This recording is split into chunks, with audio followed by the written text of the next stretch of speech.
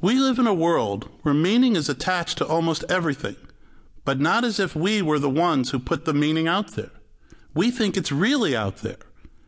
If we remove meaning from life, then what is really out there? Maybe nothing.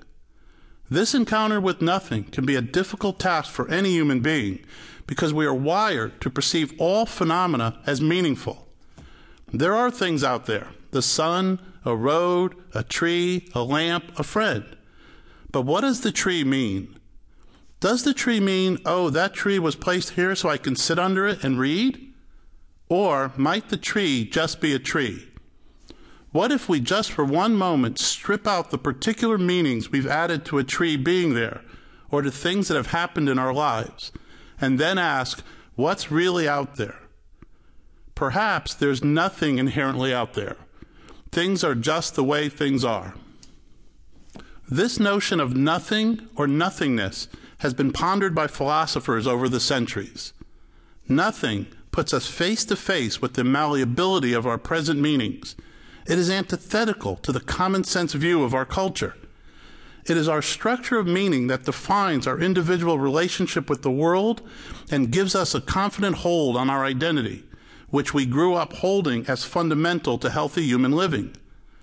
To encounter nothing as a freedom, we must pass through and beyond our initial and natural resistance to the very idea. One of the essential elements of Landmark's technology is that it makes this transformative encounter with nothing available. Nothing is elusive. Nothing as nothing disappears. While we may get it and then lose it again and again, getting it even once is an experience we never get over. The importance of an encounter with nothing lies in the fundamental relationship of nothing to being. Nothing, or non-being, is the other side of being.